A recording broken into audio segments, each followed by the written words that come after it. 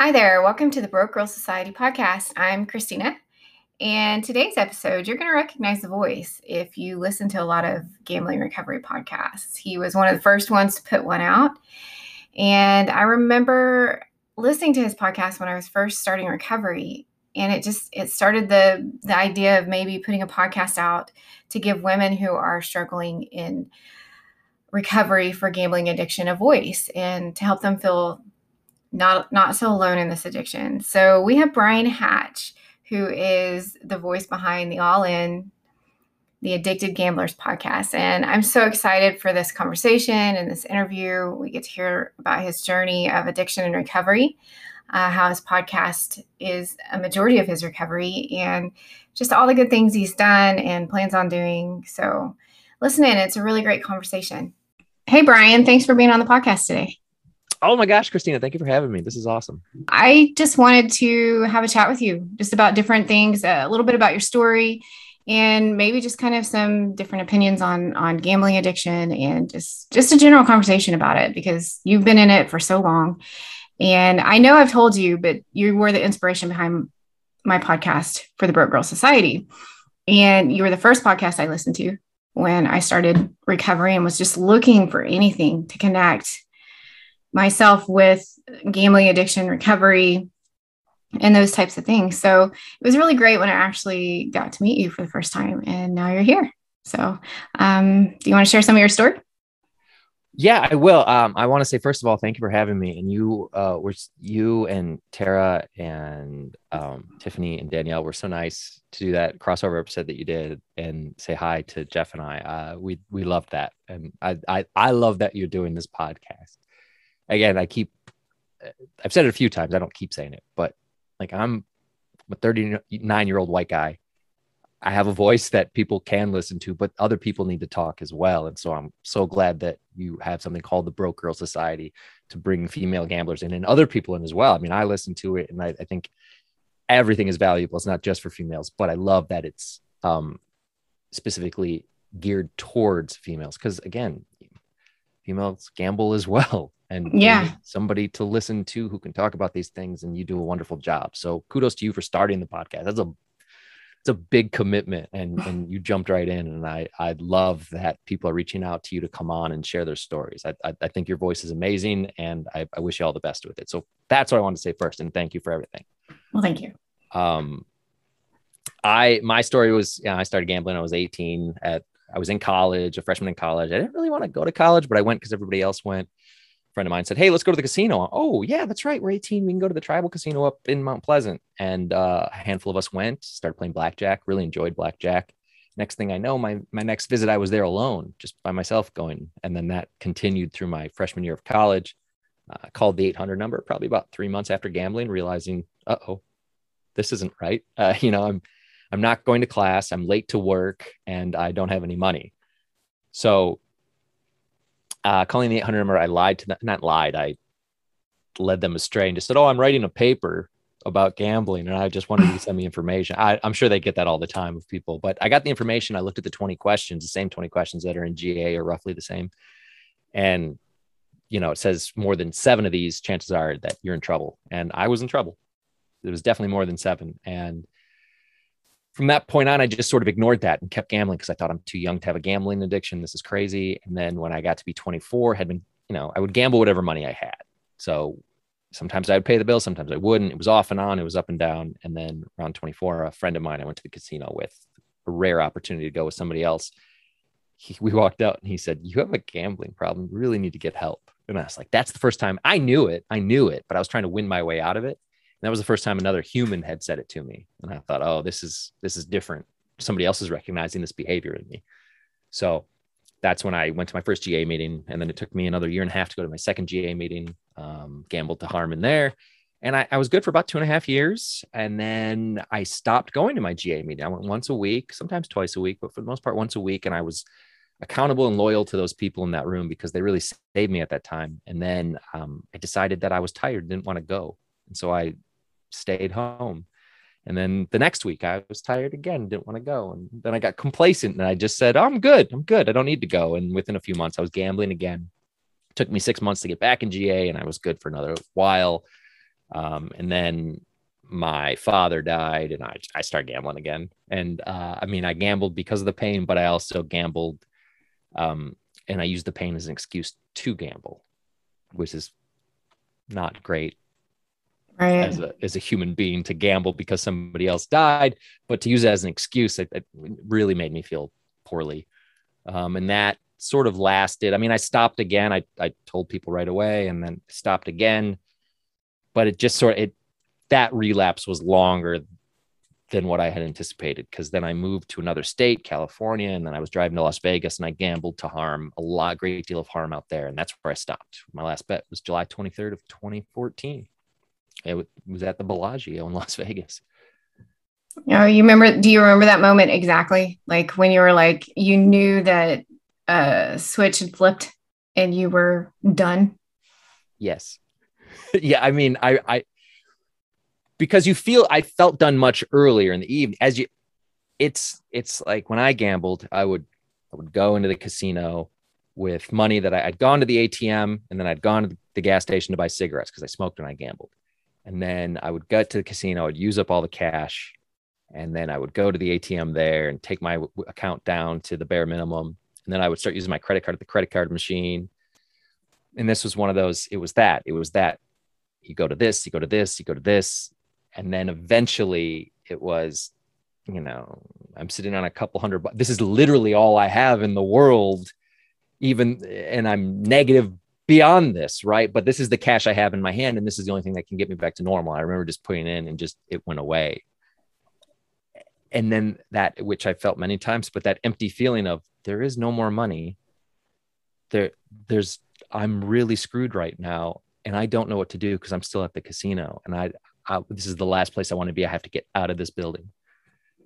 And so I walked to my hotel room, and then usually, had I lost in Vegas, I would have driven home. I wouldn't have stayed, but I had this room, and I was wrecked emotionally, and I just slept for a couple hours before I had to leave. And I ended up calling Chris, the same friend who told me I had a gambling addiction 8 years earlier. I called him and said, I did it again, even though I did it many times between. And he immediately tried to help me, getting me debt consolidations. I was trying to solve all the problems right then and there, and that's never going to happen, unfortunately, but you feel like you need to make it happen there. Mm-hmm. And then I stopped. That was it. And then I filed bankruptcy because I'd done so much damage, and I thought, I can't, this is insurmountable for me at this point in my life. I was 32, and like, what do I do? So I filed bankruptcy, and that process took a while. And I don't know if this is true or not. I've been told both ways, but my bankruptcy lawyer said, you can't gamble while you're filing bankruptcy. Like, you can't, legally, you can't. I don't know if he just said that to me to get me to stop gambling, but it worked. So I was like, all right, I can't gamble. And then I just sort of stayed inside for a while and away from everything, and just had to reset my brain to live in the world without gambling, which is very hard. I had tried it before, but not to this level where it was like, it's over. Like, it's not a little over to where I can't gamble for a few weeks. This is over for good. Like, I got to bankruptcy, a place I never thought I would get. So that was the story. And then 6 months after that, I started the podcast. Yeah. And it's been your primary source of recovery, would you say? Yes. Or yeah. Absolutely. Like, talking to people is so freaking healing. I didn't know. Yeah. Because we're all hurting. And it's when you share that with people, it lightens the load. Even that's why you have to tell somebody, not just online. You can't just get on Twitter and say, I have a gambling addiction to somebody. You have to tell a human being who's next to you, you can, give a hug to and feel comforted by. You have to make another human care about you. And that's why I think talking about it's so powerful, because when you talk to even, speaking with another person dealing with a gambling addiction, when you feel their pain, you're like, oh gosh. And even a small part of you says, I'm glad I didn't do that. I'm glad I didn't do that. And that's okay. I think it's okay to hear other people's stories, go, I didn't get there. So I could have been worse, right? It could have been worse. Yeah. And I think we're all in that position where it could have been worse. It could have been better. We're all sort of in the middle. Very true. I hear stories. I'm the same way. I hear stories and I'm like, man, if I had kept going, this is exactly where I would be. Or if I kept going, I probably wouldn't be here, or I hear stories and I think early on too, when I was hurting so much, like I it was hard to find joy in anything. And so you'd hear somebody's story and I'd almost be a little jealous if they didn't get as far as I did. And I'm going to be honest about that. Like if they were, they were still paying their bills on time and it hadn't hit them maybe as hard financially, I'd be like, like, why couldn't I have come to that decision then, but now, of course, I worked through that. I understand it. I'm just happy for them now that they recognized it at a point where it didn't take them to my level or somebody else's level. And now, so when I hear that, I'm like, thank goodness for you, that you were able to recognize that. Here's a question for you though. Okay. So what do you think determines problem gambling versus disordered gambling?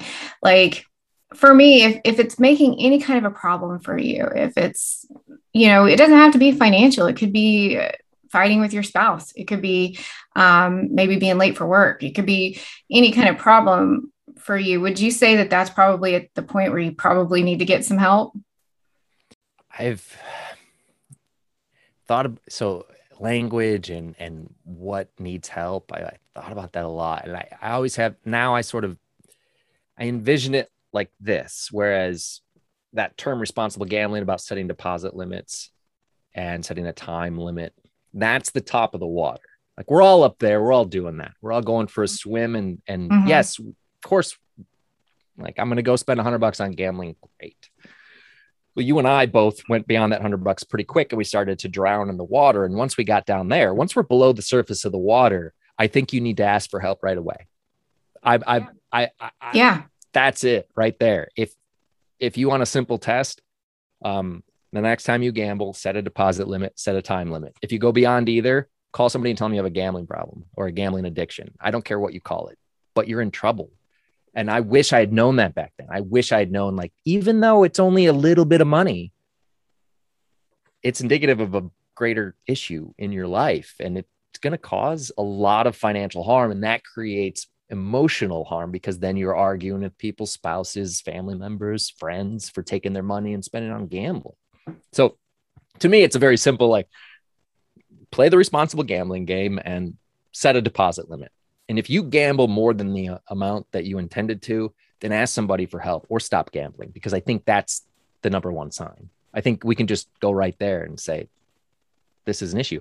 And if later you're great, then go back. You think you can try gambling again? I'm not here to tell you not to gamble. I'm just saying, listen, I wish I had stopped when I was 18 because I knew when I was 18 it was a problem. I think, Christina, we both know, and I think other people know, like, you know in your head what is gambling to you.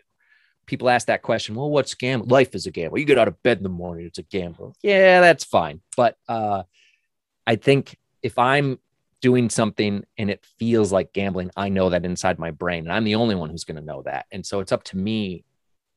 I'm not saying it's up to you to stop, because sometimes it's very hard to stop. It's a compulsive act, but you need to tell somebody. So hopefully they can help you to stop. You need to ease that burden on your shoulders, pass it off to another human. That's what we're here for, other humans, to help our fellow man and woman. So let's do that.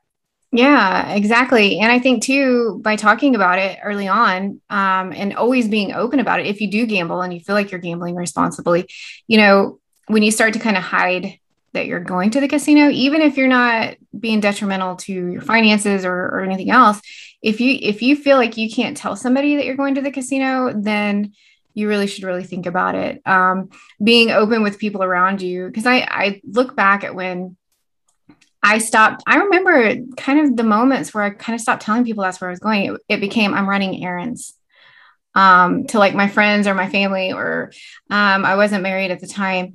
But when I started, because I was 28, it became a problem at 35. But even from the point when I was 28 to 35, I wasn't, there was a point where it was just like, I'm running errands. Like, it wasn't, I'm going to the casino. So thinking back now, if I really had thought about it then, I was starting to hide it then, just my friend said, hey, you want to go to lunch? Oh, I can't, I'm running errands, as I was driving myself to the casino.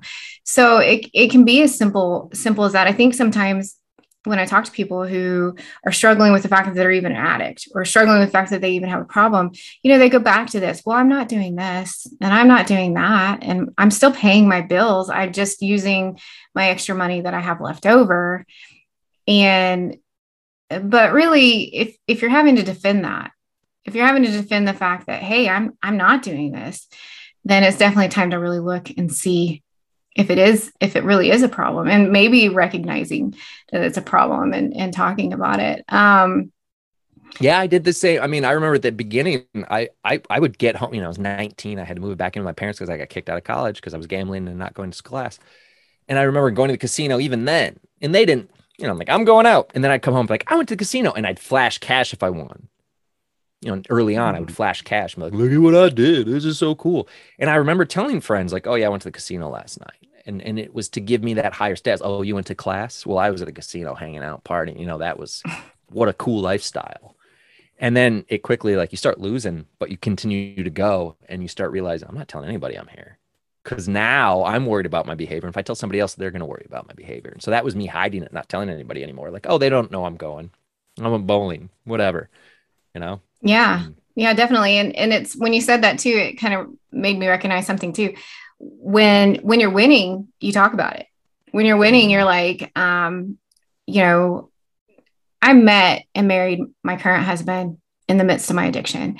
And I talk about this in the group and kind of those issues in the group, but and I won't get into a lot of detail with that, but he always, he never knew what I was doing. I managed the finances, but he never really knew me not as a non-gambler, because that's just, how he met me. But I would come home and I would show, hey, I won this money. And I made it to him seem innocent. He's not a gambler. He doesn't understand it. He never would go. But I would come home and say, hey, look, I won this much money, great. We can go treat ourselves or something like that. And he would always be like, oh, so to him, me gambling was actually an okay thing because I was bringing money home. But what he didn't understand was I may have lost this much money plus more the week before. So really, this isn't any extra money. This is money that we actually earned, going to work and those kinds of things. So, I kind of gave him this false impression of gambling. And then when I started to really just start losing, like it got to the point where I just couldn't win. It didn't matter. It didn't matter if I won. It didn't matter how much I won. I wasn't leaving with it.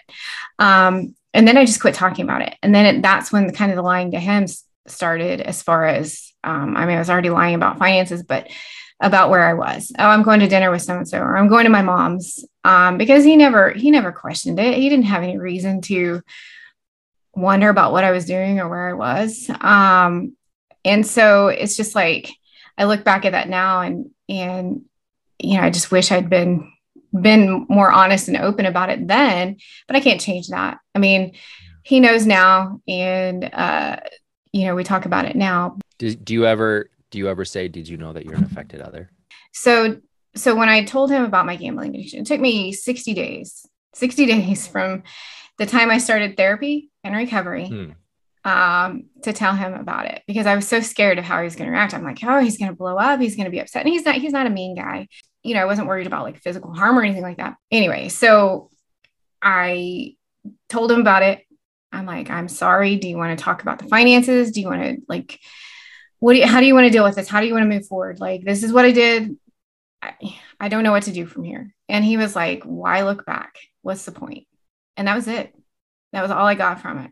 Like, he hasn't asked me much about anything that I'm doing as far as what I do in the community. He knows that I go to meetings. He knows that I do this podcast. Matter of fact, he came across something not too long ago, randomly, about the podcast. And maybe because we're on the same Wi-Fi or something, I don't know. But then he was like, I didn't even realize you were doing this. And I'm like, so he's very disconnected from it. But this is the thing that I know a lot of people listening who have an affected spouse. I get bursts of anger from him occasionally. If something comes up financially, or, he's not able to do something financially because of the debt that I created, gambling will come at me about it. So he doesn't really communicate about it. So it is kind of tough having a male affected spouse, because they don't talk about it. Like, he doesn't talk about it. Right. But yeah, so it's still we're still kind of working, moving through it, but hopefully. My spouse, she will, from time to time, you mentioned bursts of anger, and that immediately made me think of this, is that I'll pay a credit card bill and it'll be higher than what she's used to or something. And it's, it's not anything out of the blue. It's just, more groceries, something, something, whatever. And she'll just ask me a question of, oh, hey, why was the credit card bill this much? And my immediate reaction is to get angry and like, why are you on my case? And that all stems from all those years of doing things under the radar and trying to hide, that my initial reaction to normal questions is to be in defense of myself because I feel like I've probably done something wrong. Where in the reality is I haven't, but I'm so used to covering up and hiding. Yeah. That this is my reaction, which is even worse because then it just creates a bigger problem. And then she says, why are you snapping at me? I just asked you a question. And I go, I don't know why I'm snapping at you, except I do. Just this. Yeah. So that's a hard one because I was not married when I gambled, and I met my spouse after I stopped gambling. I met her completely after I was done for about a year. So sometimes I get bent out of shape when she tries to adapt my addiction to her life because my immediate reaction is, I didn't gamble when I was around you. Leave me alone. I can relate to that quite a bit because I still get defensive about things. But see, what's interesting to me is that you're 7 years into recovery, right? Mm-hmm. Okay. And do you still feel that, right? Defensiveness? Yeah. And she wasn't around for the gambling, which is why I don't know. I'm drawing these correlations between, like, if she's asking me a question, it's about gambling, I need to be defensive. Right. And really, she's not. She's just asking a question about everyday bills. Like, what was there something unexpected that maybe she didn't know about or something like that? But I get defensive too. And it could be just anything. So I was talking to my sponsor about, I don't know, the podcast or something. And she was kind of coming at me with like, oh, I feel like you're doing too much. Like I want to make sure that you're taking care of yourself. And I got defensive. I was like, I'm fine. And I did. I got defensive, but at the time I didn't recognize it as defensive. I was just trying to reassure her that really I was okay. So once I got off the phone with her a little bit later, I really was replaying that conversation because something didn't set right with me about it. Like it's almost like I recognized myself being defensive. And so I called her back and I'm like, you know what? You're absolutely right. I was being defensive about that because I think I was scared that you were going to tell me to cut back or that I was in trouble because I was doing my recovery wrong or something. You know what I mean? Like all these things go through my head. And I'm just like, so now it's learning to recognize that emotion, that defensive emotion, and really kind of thinking, why was I defensive? Because maybe I am spending too much time doing this and not enough time doing this. So it's just this constant balance, but I'm, over 6 months, whereas you're 7 years still doing it. So, yeah, It'll be the same argument every time about that same thing. Cause I mean, it's, if you're talking about gambling addiction beyond just your own recovery, which you're doing with a podcast, I can see how it could be too much because it is constant. Like you're either scheduling or promoting or whatever. Or editing. And so I could see that. It's funny. So Jeff is not my official sponsor or anything, but Jeff and I talk a lot. And Jeff, who I do the podcast with, who came onto the podcast with me a couple years after we started, and he's a lot busier these days. He's still a part of it. He's just not on as many episodes these days. But he and I have had some pretty where he will make a comment about my life, and I will get defensive in the same way that you were just describing. Yeah. Like, oh, and you just think, well, this is just another fellow gambler who's looking out for somebody in recovery. He's just trying to help me. And I get mad. And I've never been somebody who's good with when people have a comment about my life and what I don't like it when people look out for me. Is that weird? No, I feel the same way. I'm like, I know me, but apparently here's the thing though. We obviously didn't do a really good job looking out for ourselves.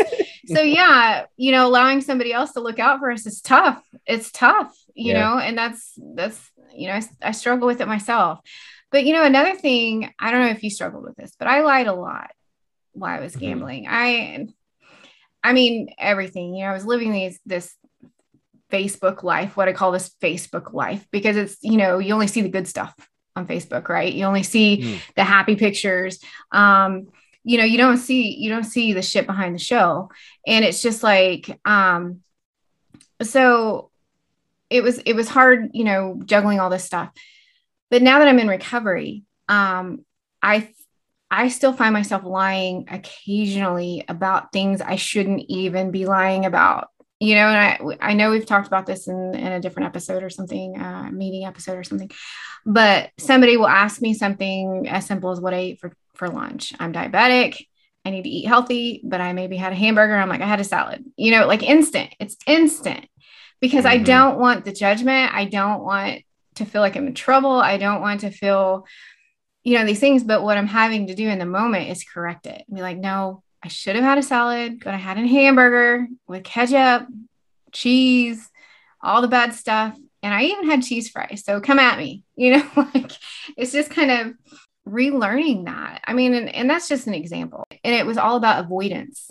It's about avoidance of just emotional feelings, somebody else's emotional reactions, or even mine. Did you struggle with that? I've always struggled with emotional responses. I'm not good. I act out, I lash out, I scream, I yell, I storm off. Chris, who I mentioned earlier, who's the person who said I had a gambling addiction, and then the one who I called when I was my last bet, one of my best friends in the world. And when he joined the Navy, he was my roommate. We were both paying rent together. And when he joined the Navy, he sort of did it quickly. As in, like, he was a lot like me. We were both just sort of aimless in the world, and I took up gambling.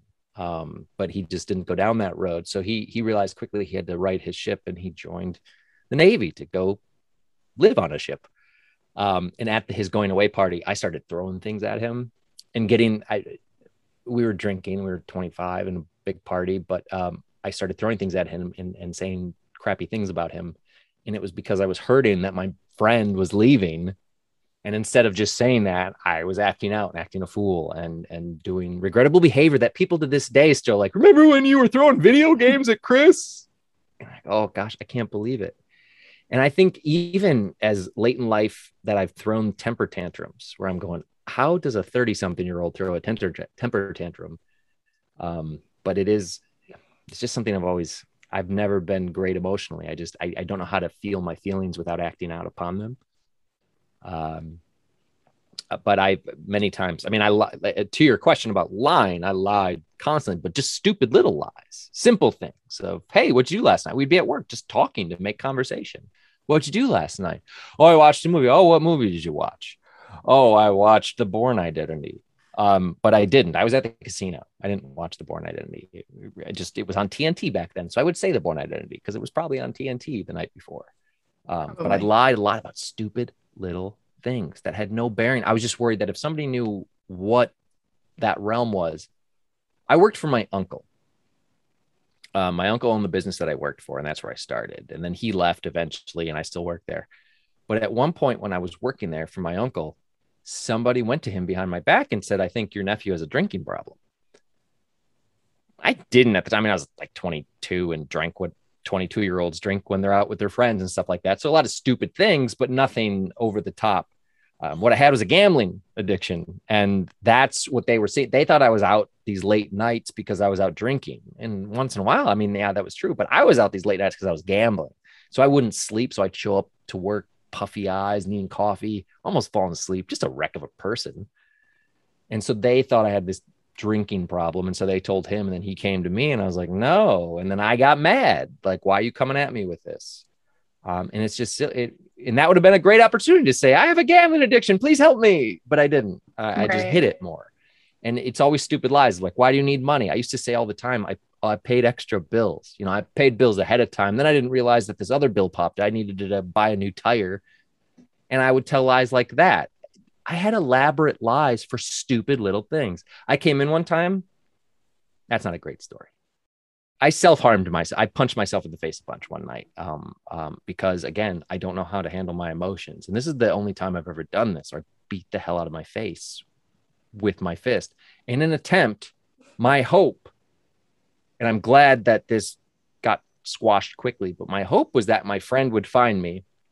You know, I was punching myself above my nose. So I was trying to make my nose bleed, and I did.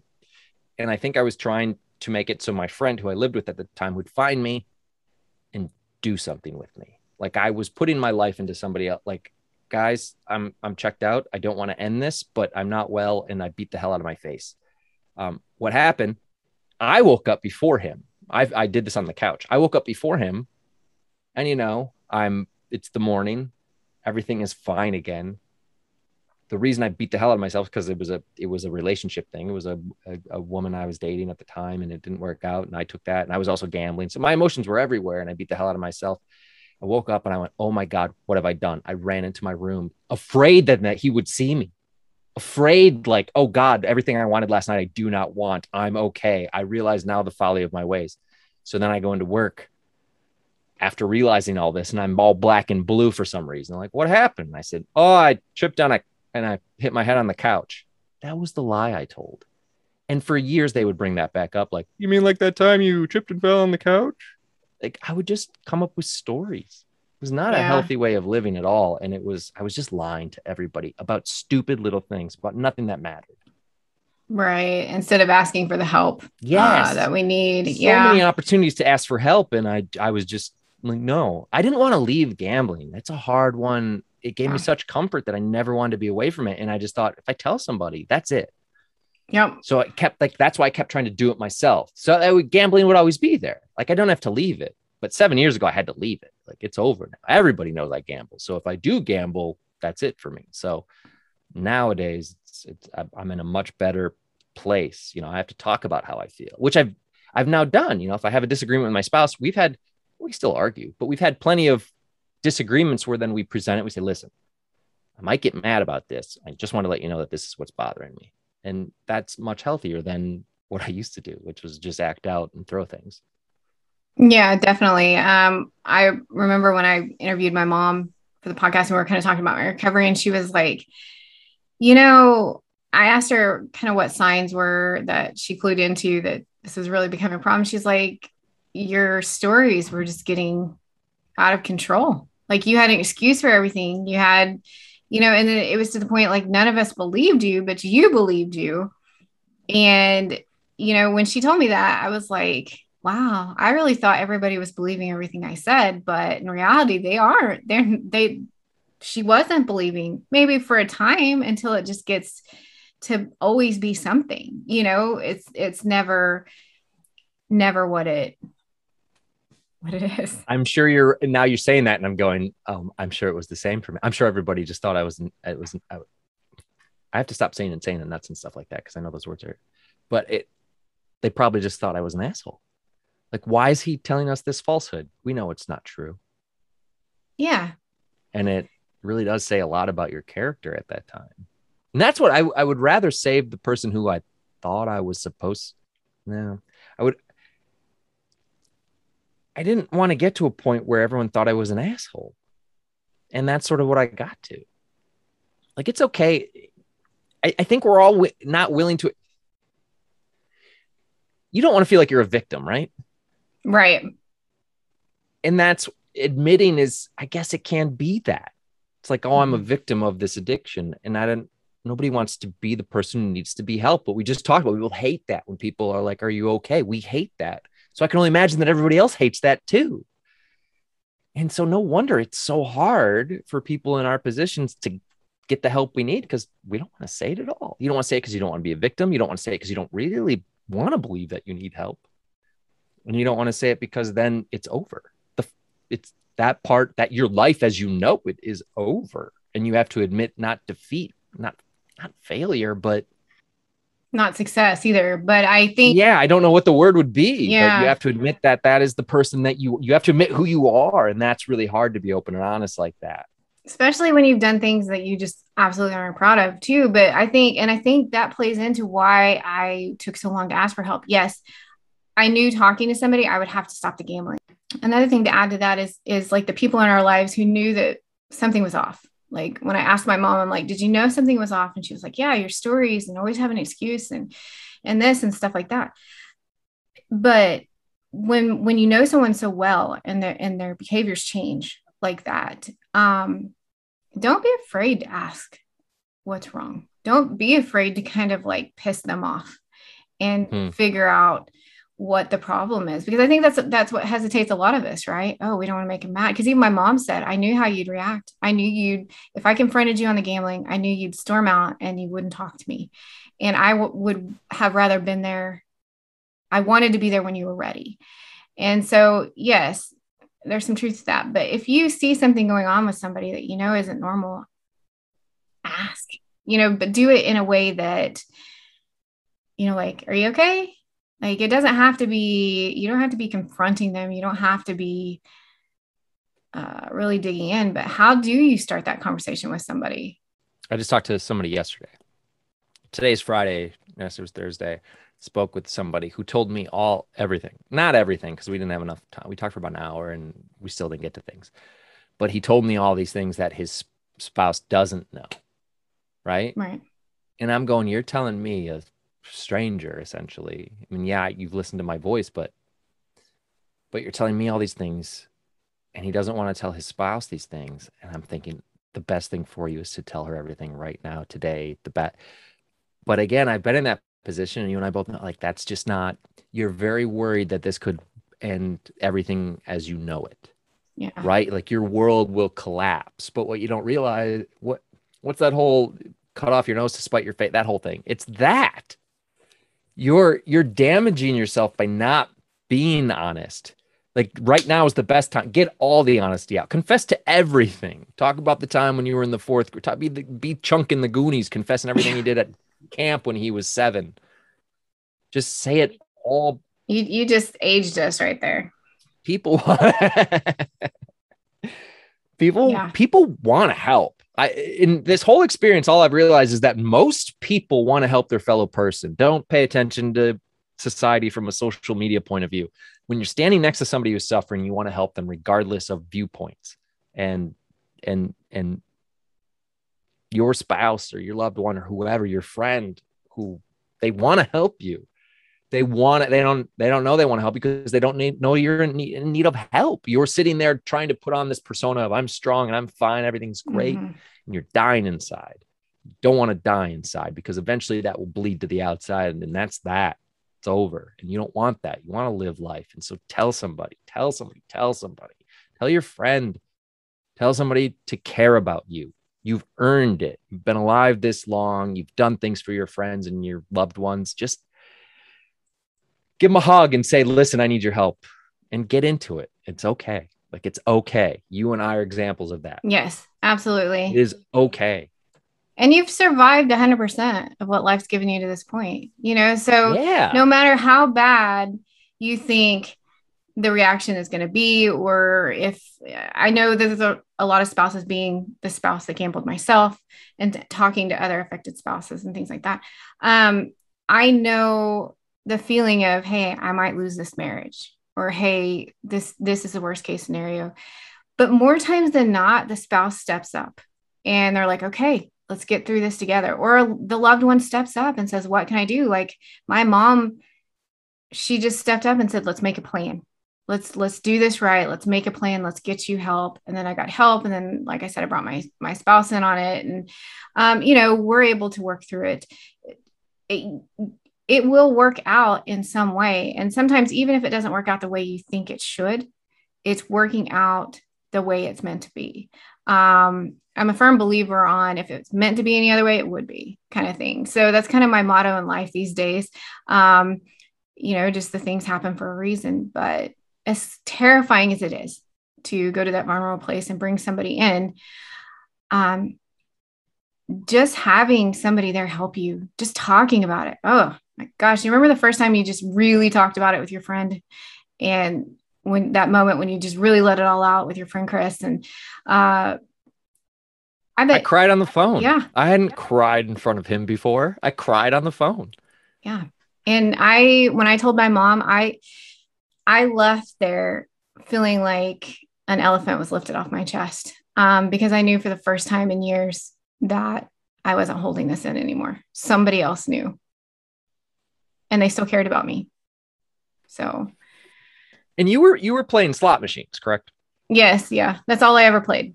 And I that's primarily what I was playing for a bulk of this. I mean, I started with different things, but eventually it was slot machines gave me the satisfaction and also the alone time.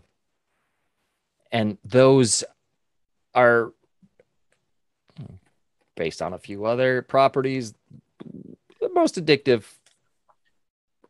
avenue of gambling, as far as immediacy, lights and sounds, that sort of thing.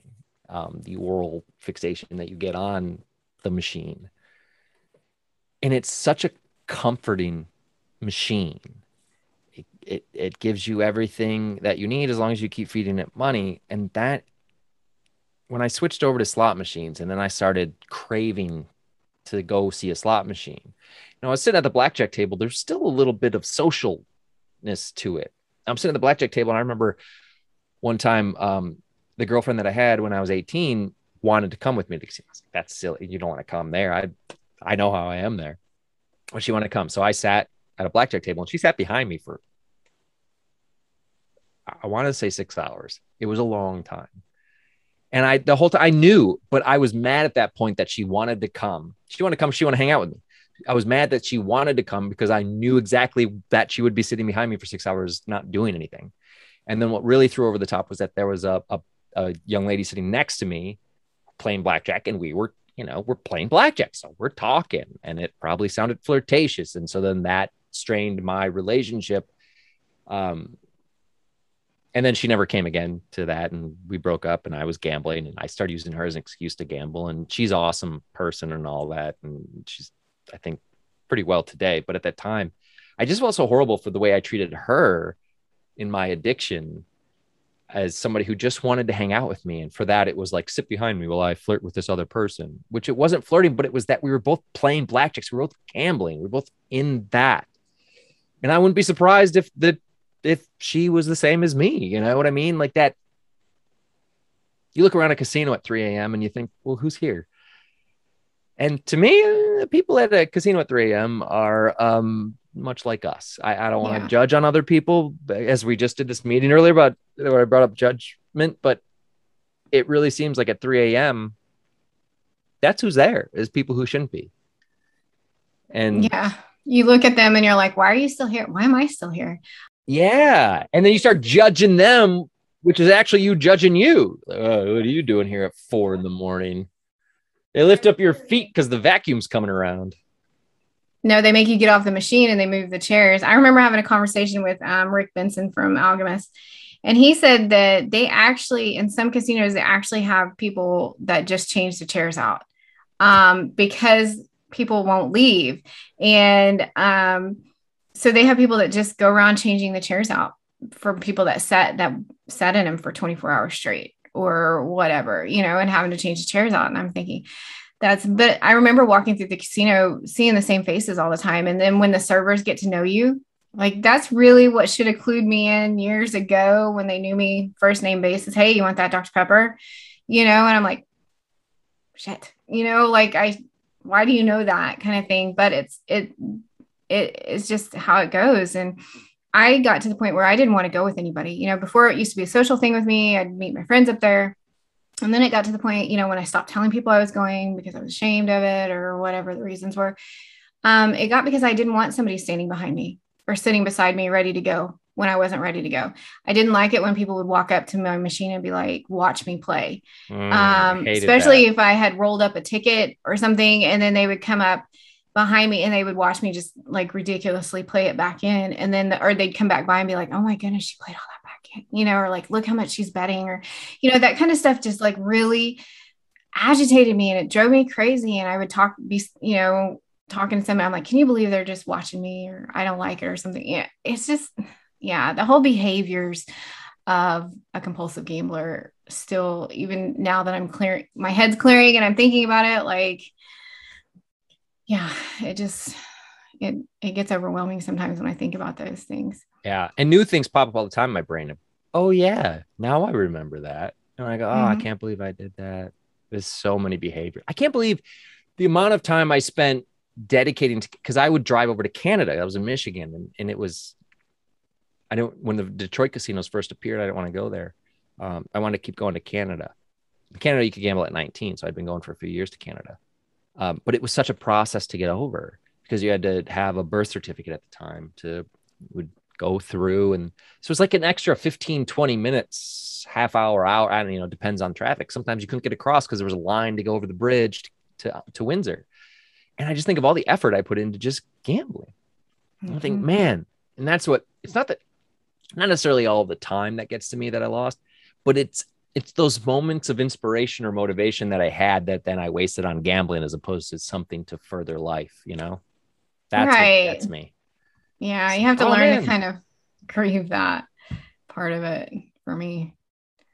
I just avoided so much by gambling.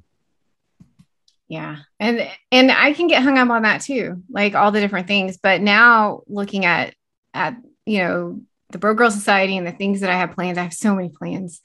And that just it helps me when those moments come up. Then I just think about the things that I plan on doing. And I had posted something in the group yesterday about things that we're struggling to let go of, or things um, that are out of our control, that we're still trying to control. And, just kind of an exercise for the group. And one of the women said, I regret that I didn't travel when I was younger. And and she's struggling to kind of let those regrets go. And I'm thinking, you know what, you can travel now. You're in recovery. You can travel now, even if it's to the next town. So that's definitely on my bucket list, traveling. I'm going to travel the world because I didn't travel much. Well, it's great in recovery. You meet all these people and you can plan to go meet them. And you can couch surf and it doesn't cost as much money. But you're taking, I don't know if we're supposed to mention this, but you're taking a trip in recovery essentially because you're taking it with somebody in recovery, right? Yeah. Yeah. Tara and I are taking a trip, and we're going to fly into Boston, and then we're going to take the coastal road up to Bar Harbor, Maine. And it's just really just a connection trip with each other. And it's going to be beautiful. It's end of October. So it's going to be like the fall foliage. I've never really been to the East Coast. And so, yeah. You guys will be hours away. Mere hours. How far are you from Boston? 2.5, depending on traffic. Oh. Yeah. Okay. Well, I'm going to go ahead and probably kind of wind it down a little bit, but let's talk about some myths and facts real quick. Does this seem interesting? Yes. Okay. So now this is just myths on gambling. I read this stuff when I first started my recovery, and it just fascinated me. I read stats. I read, just everything I could to really understand gambling addiction. So myth, you have to gamble every day to be a problem gambler. What do you think? No, I don't think it's possible to gamble every day. Yeah, me either. I only gambled. I used it all up last night, right? So I can't gamble today. Right. Yeah. So I think that's what a lot of people think, that you're not a problem gambler if you don't gamble every day. But I didn't gamble every day. I maybe gambled 4 or 5 times out of the month, and it was around paydays. But I would gamble until I didn't have any money left. You would binge. Yeah, too. That's what I was. I couldn't spread it out. There's no way I could spread out gambling. It had to all take place, like that whole paycheck. Like you said, it was those days right around payday. Yeah, and mostly it was the day of or day after, whatever. The weekend. Yeah, it took over the weekend. Okay, problem gamblers gamble at every opportunity and on any form of gambling. For me, no, because I'm a slots. Yeah, I mean, there's plenty of things I didn't want to gamble. I wasn't like going to buy lottery tickets because I couldn't go to the casino. It just didn't do it for me the same way. So no, I wouldn't think so. Right. And that's a big problem. Lottery tickets for some people, scratch offs for some people. I didn't even know. Lottery seems to be getting more aggressive in their advertising as well. Yeah. They're really pushing it. They didn't used to do that, but I forget, Keno and bingo are everywhere. Forget those things. Yeah. Yeah. There's somebody in the same group that we're in that struggles with bingo, and you think, oh, bingo. And then you probably have your own judgments about bingo, but highly addictive, just as any other gambling. And very true. It just, again, like it can take all your time and money. You wouldn't think about it, but it can. Yeah. Just like the Facebook games, gambling games, people think, oh, that's not gambling. But when you're buying those coin packets, that money adds up, and it very well could be an addiction for a lot of people. And then pull tabs. There was an article a little while ago about somebody lost 400,000 on a social casino, and you're like, well, those are free. Yeah. So, but that proves how addictive gambling in any form, in any type of thing. But I just focused on what I did. But there's like pull tabs. I still don't understand pull tabs. People get addicted to the sweepstakes in a lot of like Facebook groups and things like that. They have, these pull tabs, sweepstakes and things like that. They get really caught up in. So I guess it's just anything that is compulsive and causing a problem in your life. Let's see. Problem gambling. This is a good one. Problem gambling is not really a problem if you can afford it. Well, okay. So let's take, there's plenty of celebrity poker games. There used to be a show about celebrity poker. Yep. Remember when the poker boom? And there's plenty of celebrities who gamble and gamble just as much as you or I did. And not celebrities, but just rich people in general can gamble as much as you and I did. But I think the first time we're all aware that it's a problem is because of the financial impact. That's what creates the problem. Now, that's not the main thing, but I think that's the first thing we all hit, that all of a sudden we go, oh, Yeah. crap, this has become a financial issue for myself. And people with money don't have that. I mean, they might gamble too much and they might lose all the money, but they still can live. You and I can't live, right? We're in that under that amount of money that, Yeah. you know, if we gamble our paycheck, we're really screwed on eating. Or paying rent or paying bills. Yeah. Putting gas in our car. Yeah, Yeah. definitely. And there's so many times that I hit that point. Okay. This myth is interesting to me because I'm really focused on this lately about the younger generation. So myth, children are not affected by problem gambling. That is not the case at all. If you think about, if you listen to most of the stories that have been in both of our podcasts, gambling started for them at young ages, whether it was horse track racing or, you know, just a family day at the horse track, or just even just like, I bet you this and I get the front seat, you know what I mean? Or just those kind of behaviors that start. But now that we have these, especially here in Oklahoma, we have these casinos that have activities for children. So they make it a family vacation, just like Vegas. And kids are walking through the casinos and they hear everybody hooping and hollering when they win, the bells, the lights. It starts to kind of like trigger those kind of thoughts like, oh, I can't wait until I can do this. And not only that, but now that they're gambling at younger generations and online, mothers are sitting on the couch gambling, you know, food money, diaper money, those types of things. And another thing, they're not present because they're so consumed by gambling. So it affects our children so much. Yeah, we played a game when I was a kid. My family would play this game called Tripoli, which was a green board with, essentially you're trying to get poker hands. And it's like, and we're playing with pennies, but it was, you know, pennies to me at the age of 10 are the same as putting $1 million in front of me. So I remember playing those games and I would get super angry when I would lose you'd play the game for an hour and then you'd wind down by, these pots were bigger because of the type of hand you'd have to get. And so then at the end, if you didn't get one of those pots, and I'd scream and I'd run away from the table and be a pain in the ass. But I also gambled at 12 at my schools. I went to a Catholic school, and in the 6th grade, we would have a festival every summer. And in that festival, they would sell pull tabs to sell to the adults, I thought, to gamble with and to raise money, like a 50-50 raffle. But I kept buying pull tabs, and I kept being allowed to buy pull tabs in the 6th grade. And I stole money out of my parents' car, out of the change jar. And actually, I stole money out of their, they had like a postage fund that it was all their change, you know, back when stamps were whatever they were, 20 cents. And I stole all that money to buy all these pull tabs. And I think how much gambling I did before I was legally allowed. And it does drive that, like, oh, free money. That I know it's not always a financial reason, but financial reasons did sort of draw me to it. Like, oh, look what I can do without having to put forth much effort. And that was always the appeal of gambling, of I can attain a lifestyle I didn't earn. And that was very appealing to somebody who just started taking himself out of society. You know, it was like, I don't want to participate with this, but I still want to achieve this. How can I do that? Oh, gamble. Yeah, that's a good way to look at that. Like that easy earned money, or I think that's what first drew me into going to the casino. Like I had gambled before, but going to the casino and seeing how quickly I got $150 in my hand when I knew it just took me 2 days to earn $150. I thought, what am I doing? This was a couple hours and fun. That's work and boring. Yeah.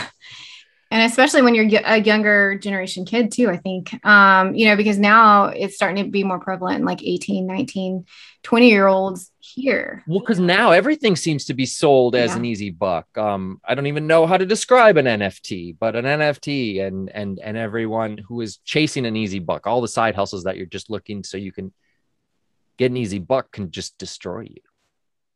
And it's so hard I don't think there's any good way to convince somebody who is in the throes of a gambling addiction that they have a gambling addiction and should stop like us. I just don't, there's no good way. Cause I think back to when I was that person, shut up, I'm going to win, leave me alone, you know? And I don't know how people get out of this without going through it. I tried so many times to stop early. Like, okay, before I hit all this harm, let me stop. And I remember trying to stop and I mentioned those, but it just didn't work until I experienced the true harm of gambling. And luckily, I'm still on the earth. And so it wasn't that much harm, but it was enough to derail my life completely. And I just like kids who are 16, 17, 18, God bless them. But that's a hard battle to fight when you don't know that you're in battle.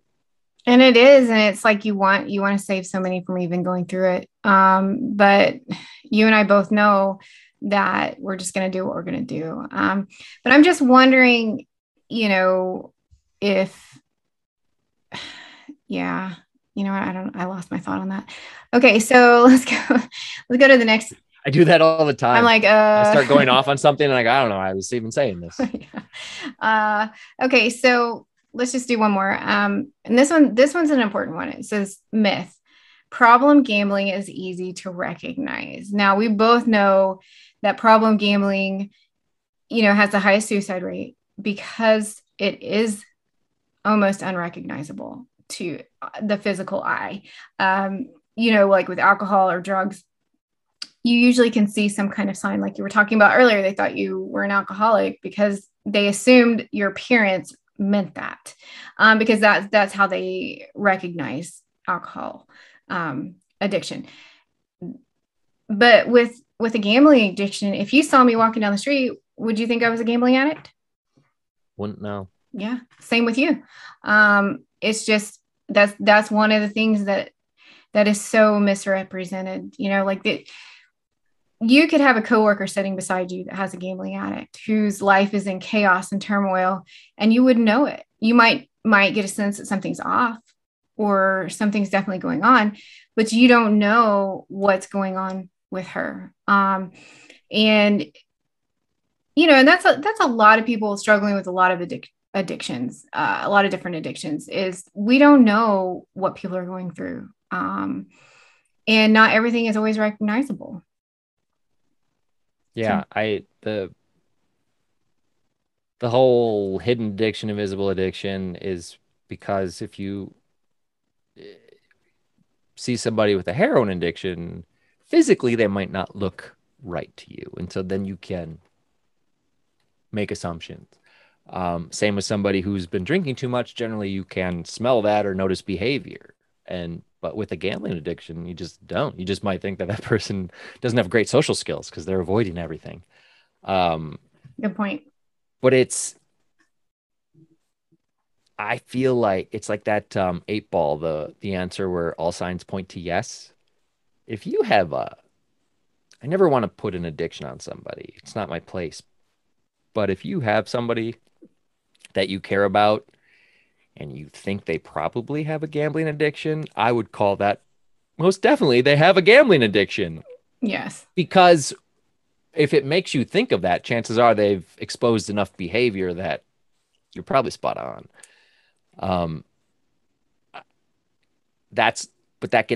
What do you do then?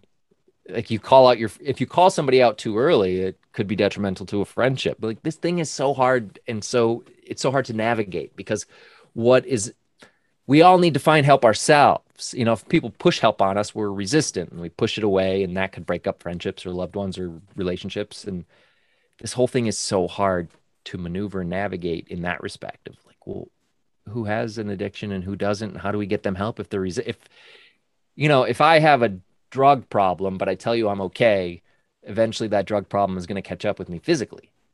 Same with drinking. Gambling, it's not going to catch up with you physically. You're never going to know. It might catch up with you mentally, and then it's just too late, sadly.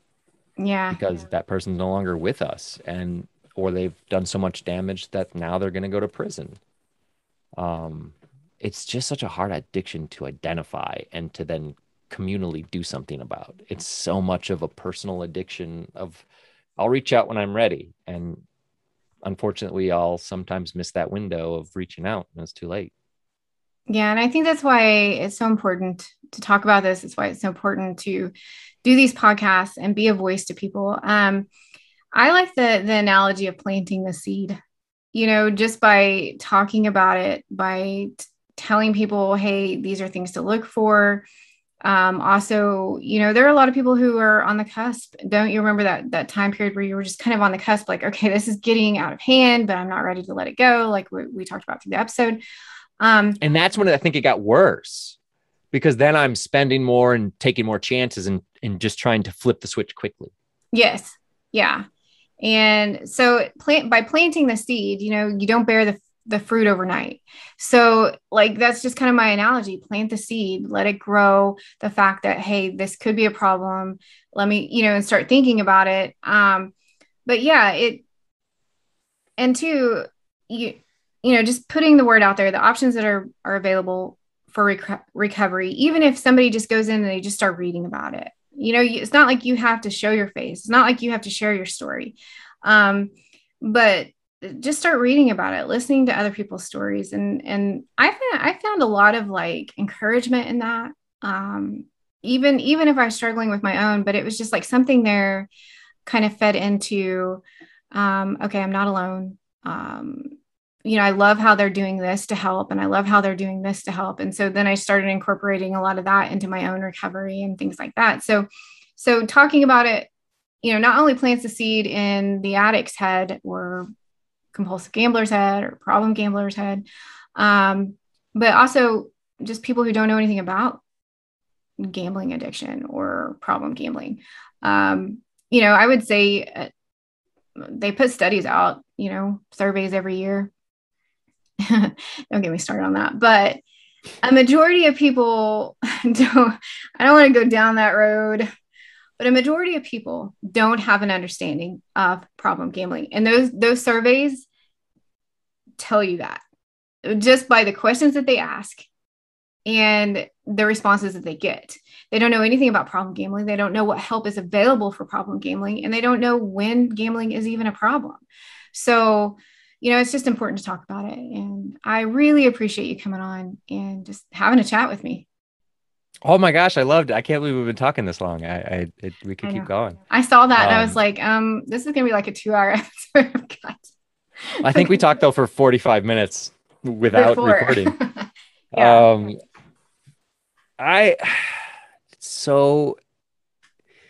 It's so hard to figure out from your own point of view, but I would just say, like, if you've run into financial harm from gambling, if you've set that limit, gone beyond, go get help. Just stop it now. I mean, you can get to bankruptcy. If you want to come be like me and get to bankruptcy, so be it. It's not a great path. It took 14 years to eventually get to where people get.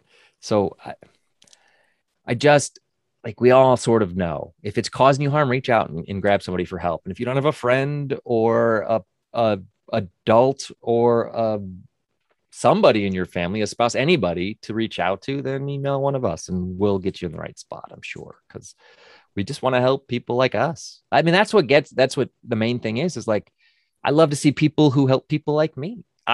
People helped me when I had a gambling addiction. I didn't reach out a lot, but when I reached out, I was helped, and I just sort of want to pay that back. I mean, there's not going to be a generation to look up to one day, and you're going to have to be that generation that people look up to and ask for help. And so it's just easier to offer it up now.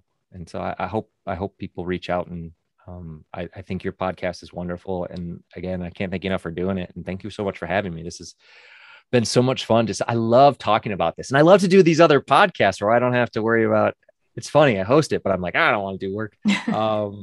This is so much fun to just sit and talk with you. So thank you so much, Christina. Yeah. And I'm sure most people listening to this, they're very familiar with your All In Addicted podcast. And so let me ask you this real quick. How many years have you been doing it? January will be 7 years. Okay. But there was a year in there where I think I did like 1 or 2 episodes. It was one of those moments where I'm like, I just want to walk away. Yeah. What I realized at that time was how much talking about my gambling addiction is helping me not gamble. And so, like you said earlier, it's been my recovery tool, and it's been wonderful for me to be able to have these conversations and learn about myself. I'm I'm not always quick to learn. It takes me a long time, but eventually I come around. And so, yeah, it's been great. We've been almost 7 years in episode two. Well, you were on episode 256 today. That'll be out later today. So Yeah. Well, and I think too, it's great listening to the different podcasts because I learn something all the time, like a different perspective, like, on and different that's what that was issues. always my hope, Yeah. is that other people would come on and talk, because my my shit runs dry. My eventually, like, yeah, you said that 3 episodes ago, dude, move on. And I forget that, like, I'm just talking. And so I love when other people come on and share their stories and share their hopes and dreams. And even people who work in the field, even just somebody working in public health, come and talk about your experience. Even if it's not with gambling addiction, if it's with addiction in general, come, let us learn. We can learn from people with other addictions. And so Definitely. I think in the end, I've thoroughly enjoyed my experience talking and meeting so many people. Like, look, you and I are talking now. Yeah. And that just goes to show me, like, I'm not going to call you a new person, but new I people am. enter when you're sitting in GA and a new person comes in the room. It's the greatest feeling in the world. Because one, you realize, oh, gambling's still very bad and I don't need to go back. But two, like, you can kind of see yourself in that new person, and what their questions are, and what they expect to get out of the group. And so this has been a lovely experience that you would not, I mean, it wouldn't be my hope to get a gambling addiction and then have to talk about it a lot. Yeah. If I could do this all over again, wouldn't be the route. But now that this is my life, I really do enjoy the connections that I've made. And I know that people say the opposite of addiction is connection. And so that's basically, the podcast has just been my recovery tool. And it's been a lovely way to meet people doing this work like yourself. So thank you so much. Yeah. And I hope to say, like, you're that guy that's, been in the program 10 years and comes to a meeting every week. So I hope that you stick with your podcast and you're kind of that's your recovery meeting for the week. And 10 years down the road, you're still a great voice, for the newcomers coming in. So it's important. It's an important message. So I guess with that, we'll just go ahead and call it an episode. So Sounds good. Thank you, Christina. thanks.